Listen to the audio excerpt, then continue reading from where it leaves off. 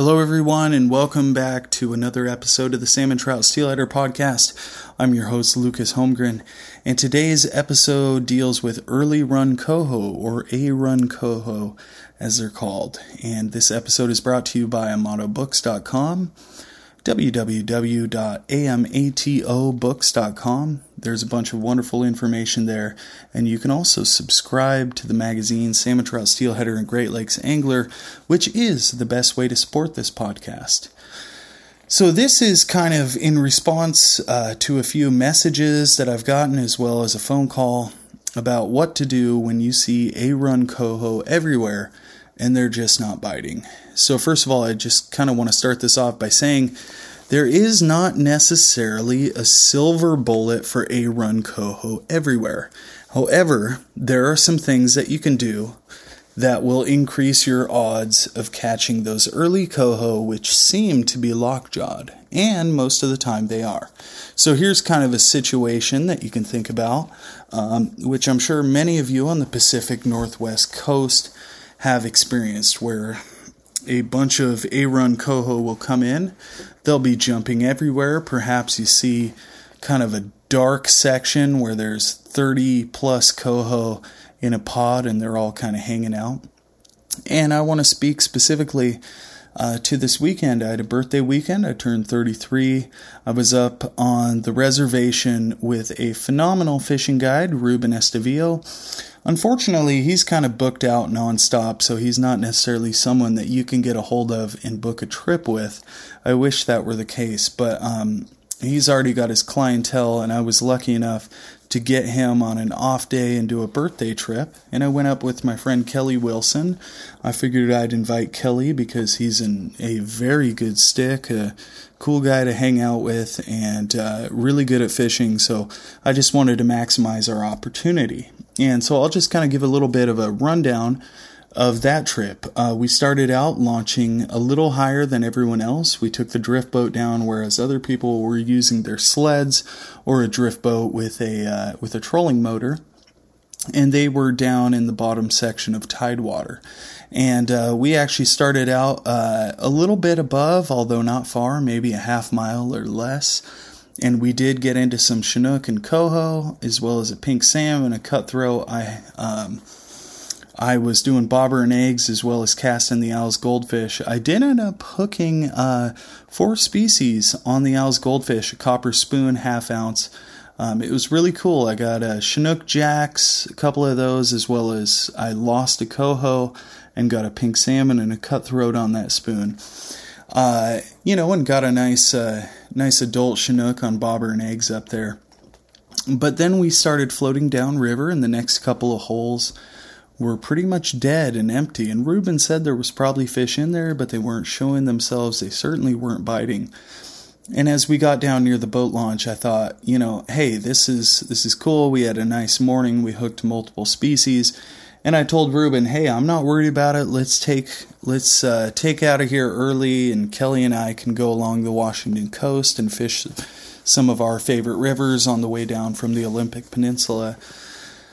But Ruben said that right about end of low tide, there would be a bunch of coho pushing in. And he said, why don't we just roll on down there?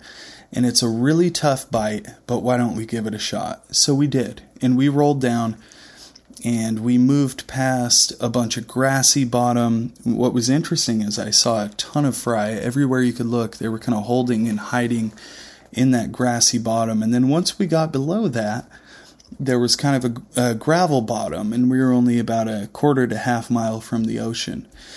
And by the time we got down there, there was A-Run Coho rolling everywhere.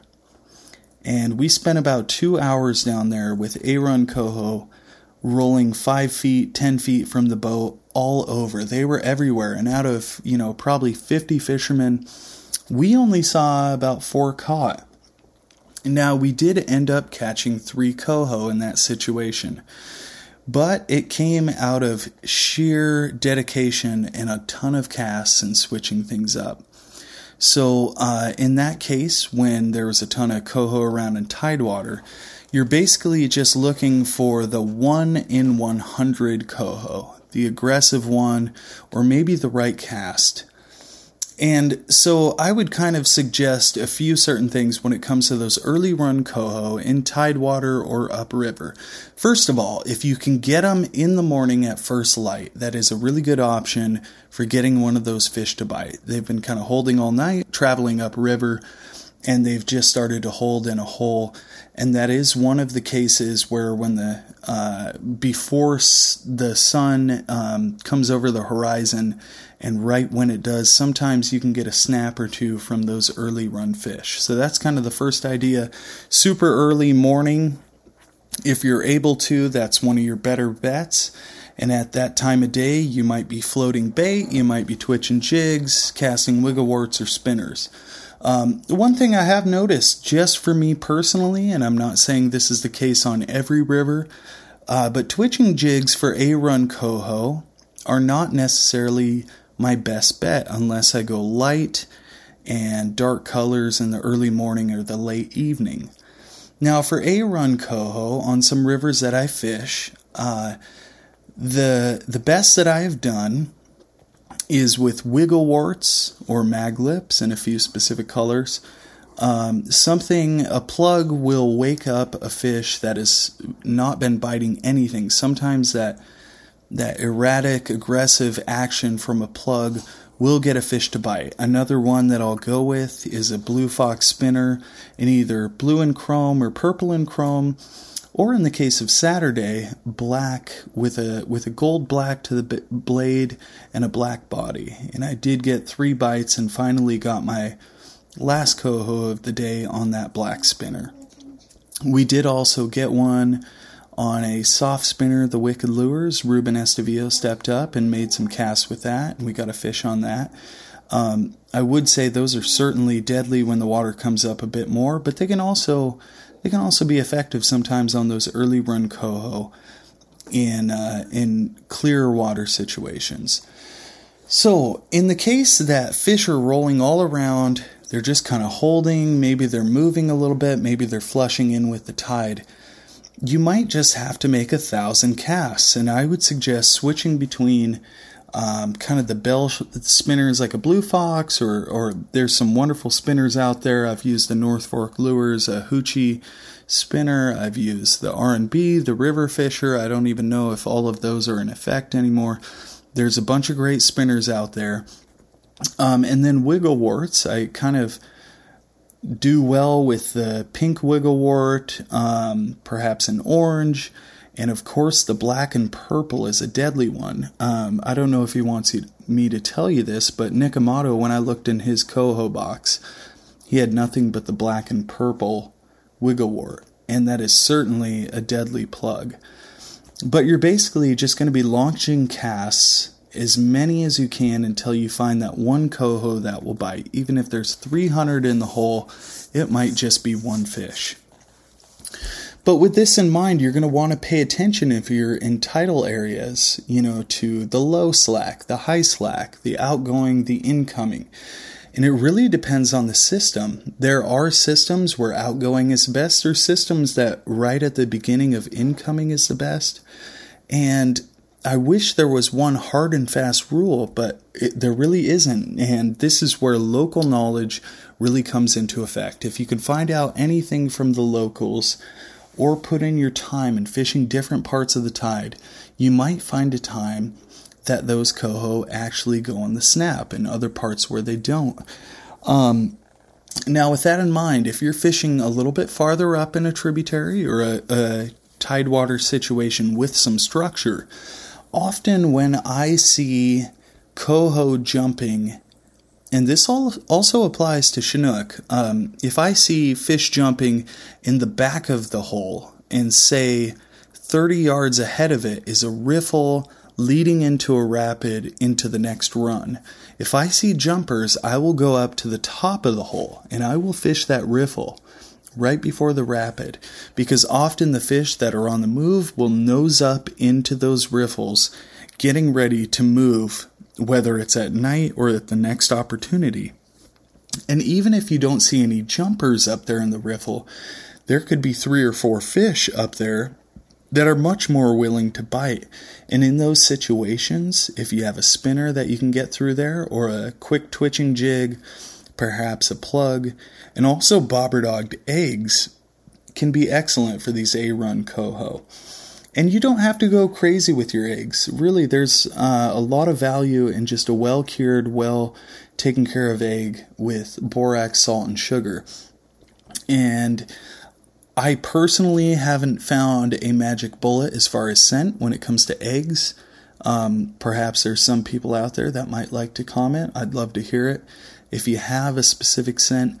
But just a quality egg, kind of the idea with the steelhead eggs is to go, pretty firm and tacky. And with Chinook, you want something that milks out a little bit more. And with Coho, I feel like it's a little bit in between.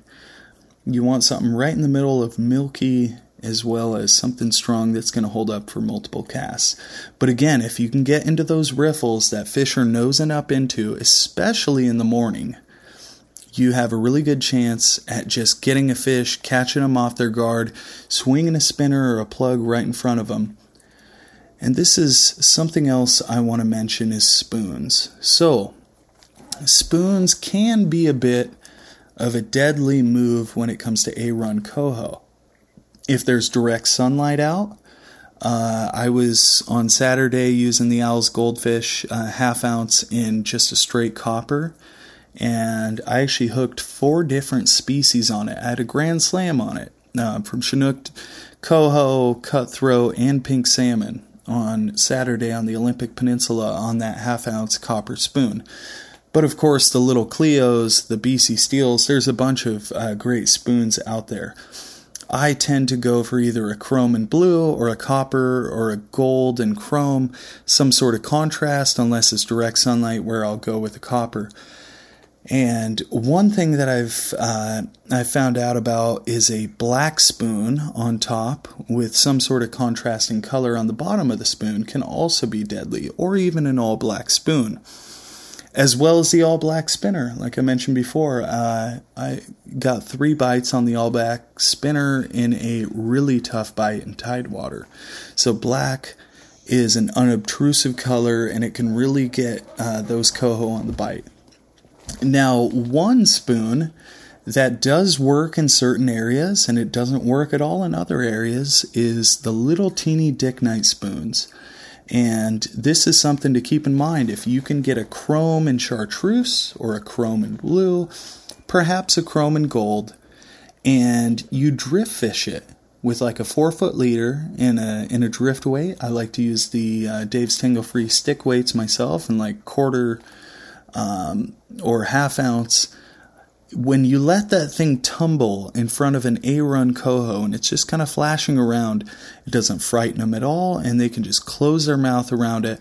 I've had some incredible days up in the Puget Sound fishing that Dick Knight spoon, and it's something that doesn't get used in other areas that is worth trying out. You get the smallest version, you don't change out the hook, keep the little trout hook on it, and you might want to drift fish that. In some instances, you're going to want to put a 6-inch dropper to your weight, to the swivel, and then a 4-foot leader. But this is something that a lot of people in certain fisheries will do and have phenomenal success. I know me and 3 friends, we had a 20-fish day up in the Puget Sound doing this drifting of Dick Knight spoons. But it's something that is kind of underutilized and underdeveloped, and in certain situations, it's going to turn on the bite. But ultimately, I'd say for those A-Run Cohos, all those spinners and spoons and Dick Knights and good eggs is great. At the end of the day, plugs, casted or trolled, wiggleworts or maglips. There's a bunch of wonderful lures on the market. You don't want to go too big. You're not going to be wanting to get into like a K15 quick fish or anything. But if you can get something in the steelhead size or slightly bigger, that's what my dad and I learned to do, trolling in Tidewater in a tributary of the Columbia River. We would either be casting wiggleworts or trolling them. And when the A-Run Coho were in, we would troll them quite a ways behind the boat because we kind of figured they were skittish. we'd get it out. If you got a line counter, get it at least 70 or 80 out. If there's not other people around, you're not tangling with people, and you can get it way out behind the boat. And then try a small size or a big size. When A-Run Coho aren't biting, I like to switch from either a really small size presentation or a really big size. And by the same token, I like to switch between a subtle presentation or a big, bright, flashy presentation. Ultimately, I would recommend, if you're having trouble with these A-Run Coho and they're not biting, consistently switch it up, whether it's your lure or where you're fishing. And if you see jumpers, certainly cast at them, but then look for any structure upriver or downriver from them. And they might not be jumping there, but cast there anyway. And ultimately, if it's just not working for you, just wait a while. Those coho are going to bite better. And so don't get frustrated. We all have trouble with them. So thanks again for listening to the Salmon Trout Steelheader podcast.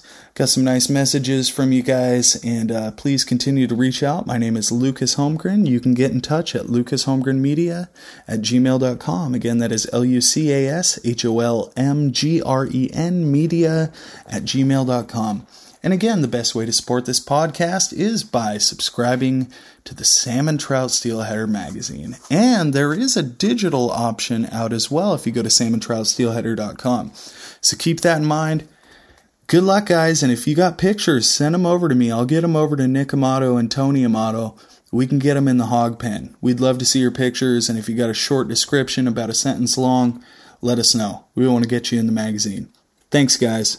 Talk soon.